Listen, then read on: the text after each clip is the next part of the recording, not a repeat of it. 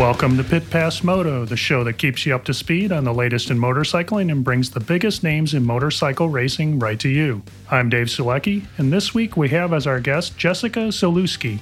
Moto America, the home of AMA Superbike Championship featuring 190-mile-per-hour superbikes, is the official sponsor of Pit Pass Moto.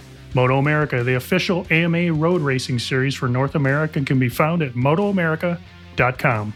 Tickets, info, and complete 2021 schedule are available at motoamerica.com/tickets. Don't miss a minute of action, practice, qualifying, races, and video on demand with Moto America Live plus streaming. Follow Moto America on Twitter, Instagram, and Facebook.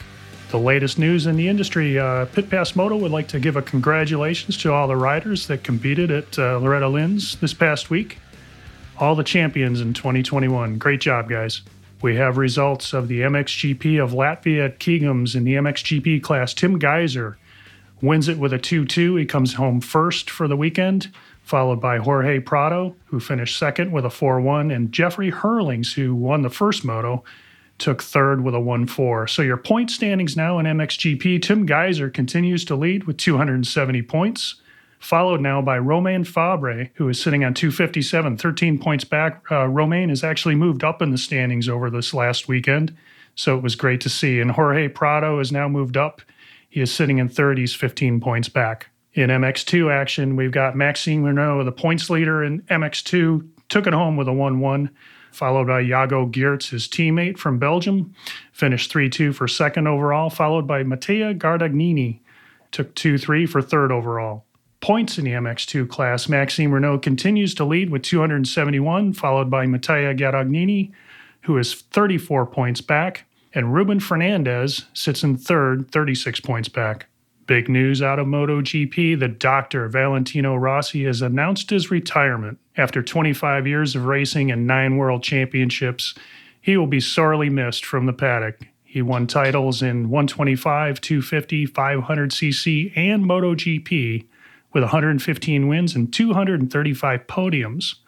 Congrats on a great career and on to the next chapter. In MotoGP racing from the Grand Prix of Styria held at the Red Bull Ring, in the MotoGP class, Jorge Martin took it home on his Ducati. He led all the way from the start. Followed closely, chased him home, was Johan Mir on his Suzuki, followed by Fabio Quartararo in third.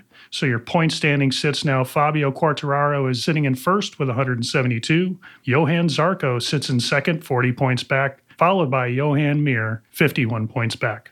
In World Superbike racing from Tisa, Czechoslovakia, in race 1, Toprak Razgatlioglu takes it home for first, followed by Scott Redding. In third, Alan Locatelli.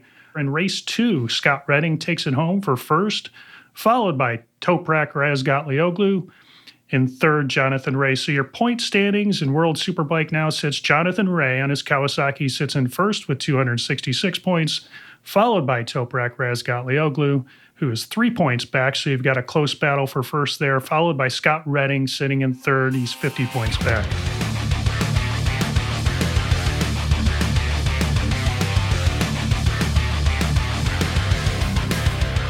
This week's Pit Pass trivia question is, who was the first female world motocross champion? Name the rider and the year. The answer to that question after our interview with Jessica Zalusky.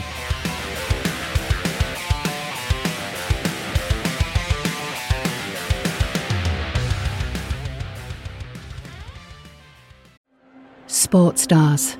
They're like superheroes. But they're actually real. Which is why we've made a podcast about them. You see, they've all got a story. But too many of these stories were cut short. Kobe Bryant, Payne Stewart, Flojo, Phil Hughes, Justin Fashanu. We're writing episodes about all of them. And sadly, many more. Death of a Sports Star, a new series from Crowd Network.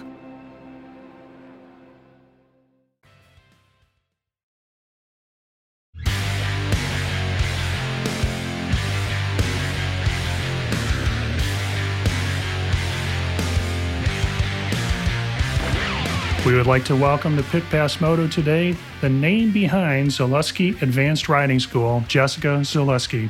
Welcome to the show, Jessica. Hey, thanks for the welcome, Dave. Excited to join you.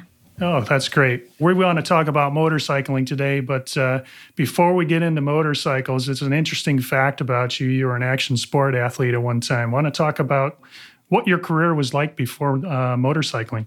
Yeah. So as a young child, I got into skiing and snowboarding. And so I spent most of my childhood and teen years and early adulthood competitively snowboarding, traveling around the world, competing in the World Cup circuit, competing at the World Championships, training and competing with the U.S. snowboard team.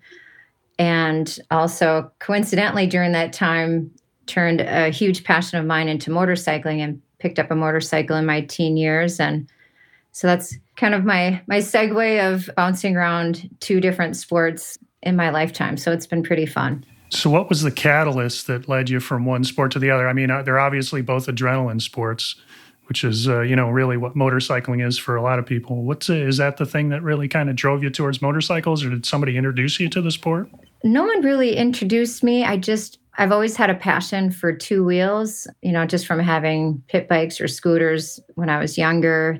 And when I was 17, I bought a Ninja 250 just for fun. And I would bring it out to the mountains with me in the summer when I'd go out west, and always really enjoyed it. At some point, I just started going a little too fast on the streets and decided to go and check out a pro race up at Brainerd International Raceway.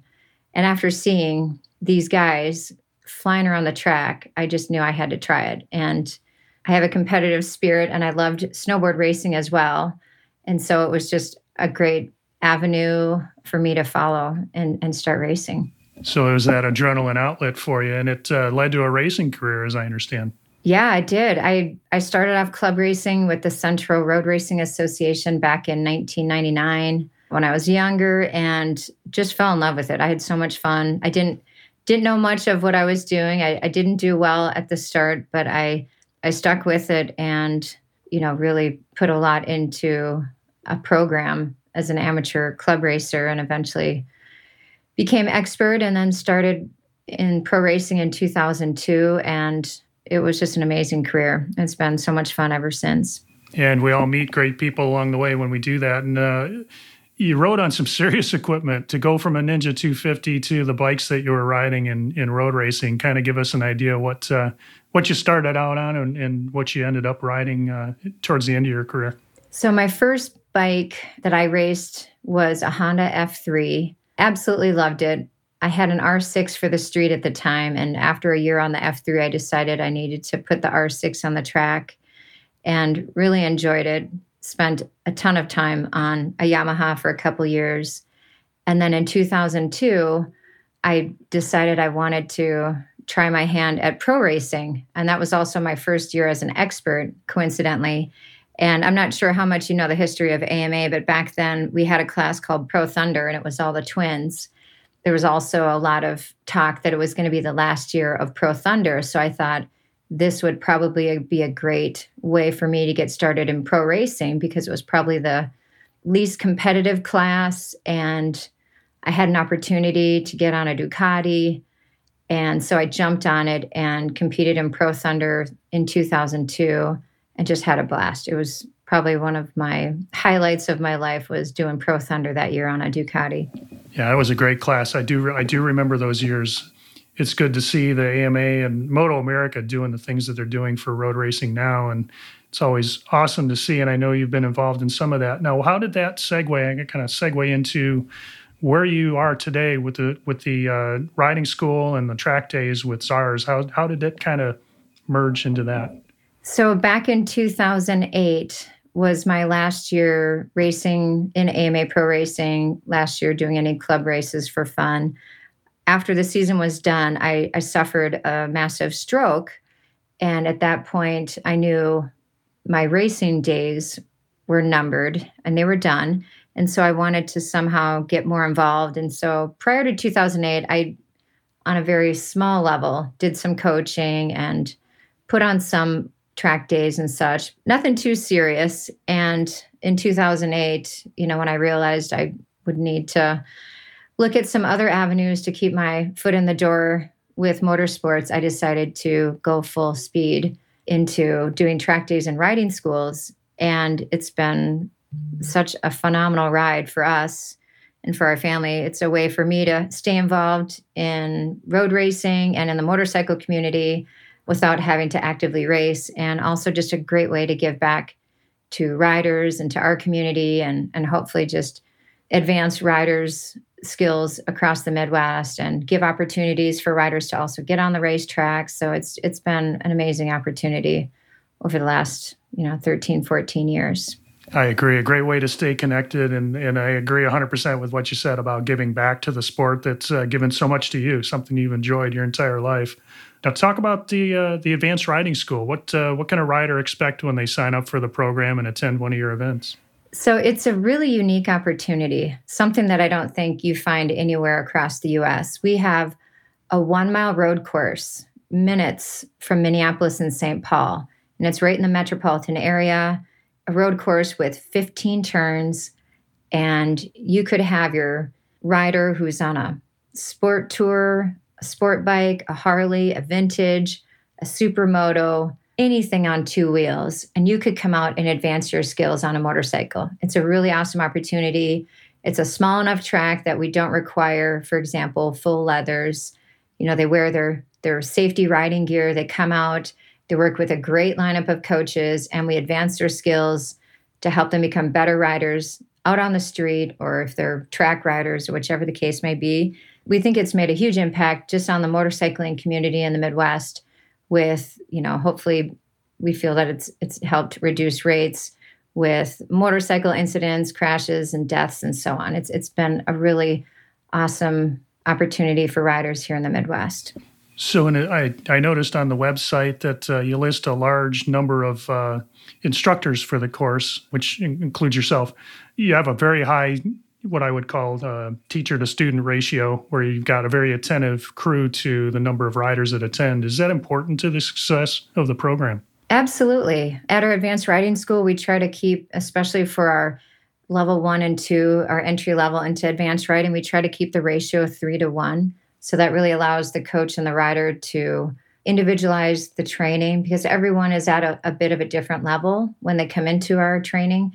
We have some that have been riding for 30, 40 years, and we have some riders that have 3,000 or 4,000 miles. So everyone is a bit unique with their skill sets and experience. And so we're really able to narrow down to that rider's specific needs and be able to provide this opportunity to do this training on real road riding. We're not in a parking lot.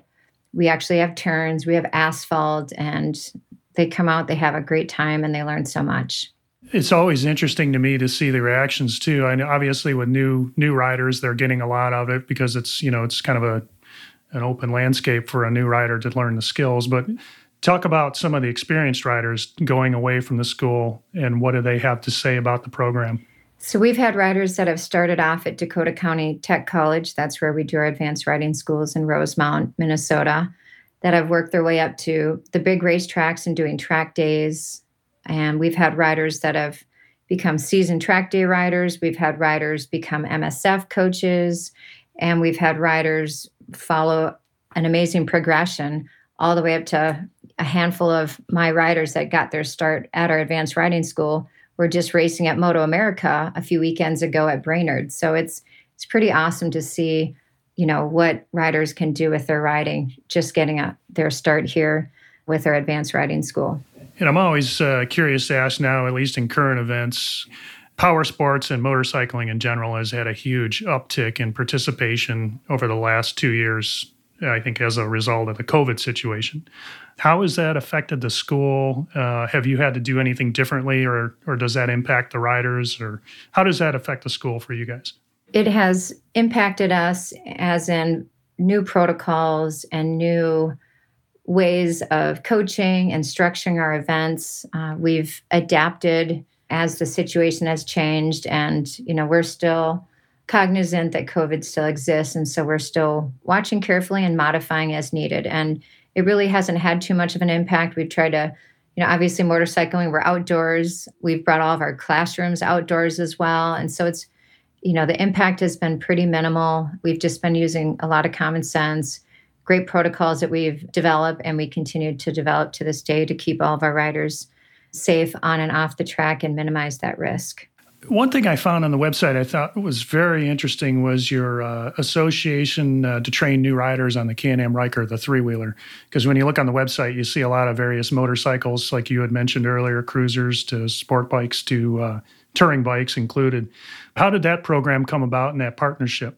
So a few years ago, we had a good friend of mine who does a lot of events with us on two wheels, had mentioned our school to Can-Am as a candidate to branch out and provide three-wheel training. And when we were contacted, we were excited about the opportunity. I think any opportunity that we can get riders or just get your everyday folks onto two or three wheels, I think is a win. And so we were excited for the opportunity, and we decided to begin to offer this essentials course to train your average Joe or Jack or Jill to ride three wheels. And it's been so much fun. We've had hundreds come through our three-wheel program, and we also offer advanced rider training for three wheels as well. As riders develop and build their skills, they need those advanced skills as well. So we cater to that whole three-wheel program from their first time to their days of being an advanced three-wheel rider. Which I think is really a great program because it's, I think in a lot of ways, it's a gateway to the two-wheeled world by, having people start out possibly on the three-wheeler and maybe matriculate to a two-wheeler as things go. Absolutely. I mean, the clientele that we've come out or have come out for our classes for three-wheel have been amazing. We've had kids in their 20s to ladies that are widows in their 70s and 80s. Like they all just have, this interest and they're intrigued by motorcycling. And I think it's been a great segue as well to get them onto two wheels. And that's happened as well. So it's been pretty awesome to see how this has come full circle for us. And that's great to hear. I think it exposes people to just the world of power sports in general in a way that they wouldn't normally in the first place. So kudos to you and your team for driving that and bringing that program to bear, as well as the Advanced Riding School and the track days. Jessica, our time, unfortunately, is running out, but I wanted to take these last few minutes. If there's an opportunity to direct folks, where can they find you? Where's the best place to look for you and find out about your school? Awesome. Well, thank you so much, Dave. They can get all the information they need from our website at ridezars.com, and that's RIDEZARS.com. You can also find us on Facebook, Instagram, and Twitter. Our handle is RideZars as well. And we'd love to connect with anyone who's passionate about advancing their skills on two or three wheels. We'll have a lot of fun.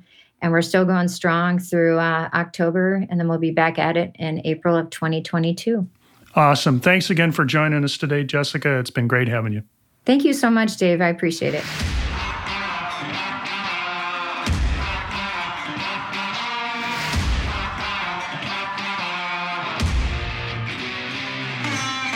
We would like to thank our guest, Jessica, for being with us today. This week's Pit Pass Trivia question was, who was the first female world motocross champion? Name the rider and the year. And the answer is Livia Lancelot. She won the first ever Women's World Championship in 2008. And upcoming events, we've got Moto America at Pit Race, PIR, August 13th through 15th. AMA Outdoor Motocross at Unadilla, New Berlin, New York, August 14th.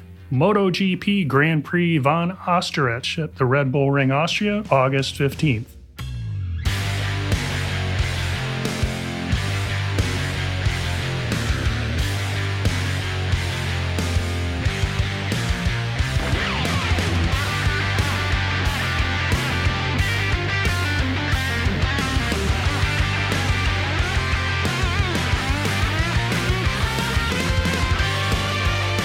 Thank you again for our guests for being with us today, and thank you for tuning in. If you enjoyed this episode, make sure to follow us on your favorite podcast app so you never miss an episode. If you have a moment, please rate and review us. We really appreciate it. Make sure you're also following us on Twitter, Facebook, and Instagram, and visit pitbassmoto.com where you can check out our blog. This has been a production of Evergreen Podcasts. A special thank you to Tommy Boy Halverson, Chris Bishop, producer Leah Longbreak, and audio engineer Eric Coltnow. I'm Dave, and we'll see you next week.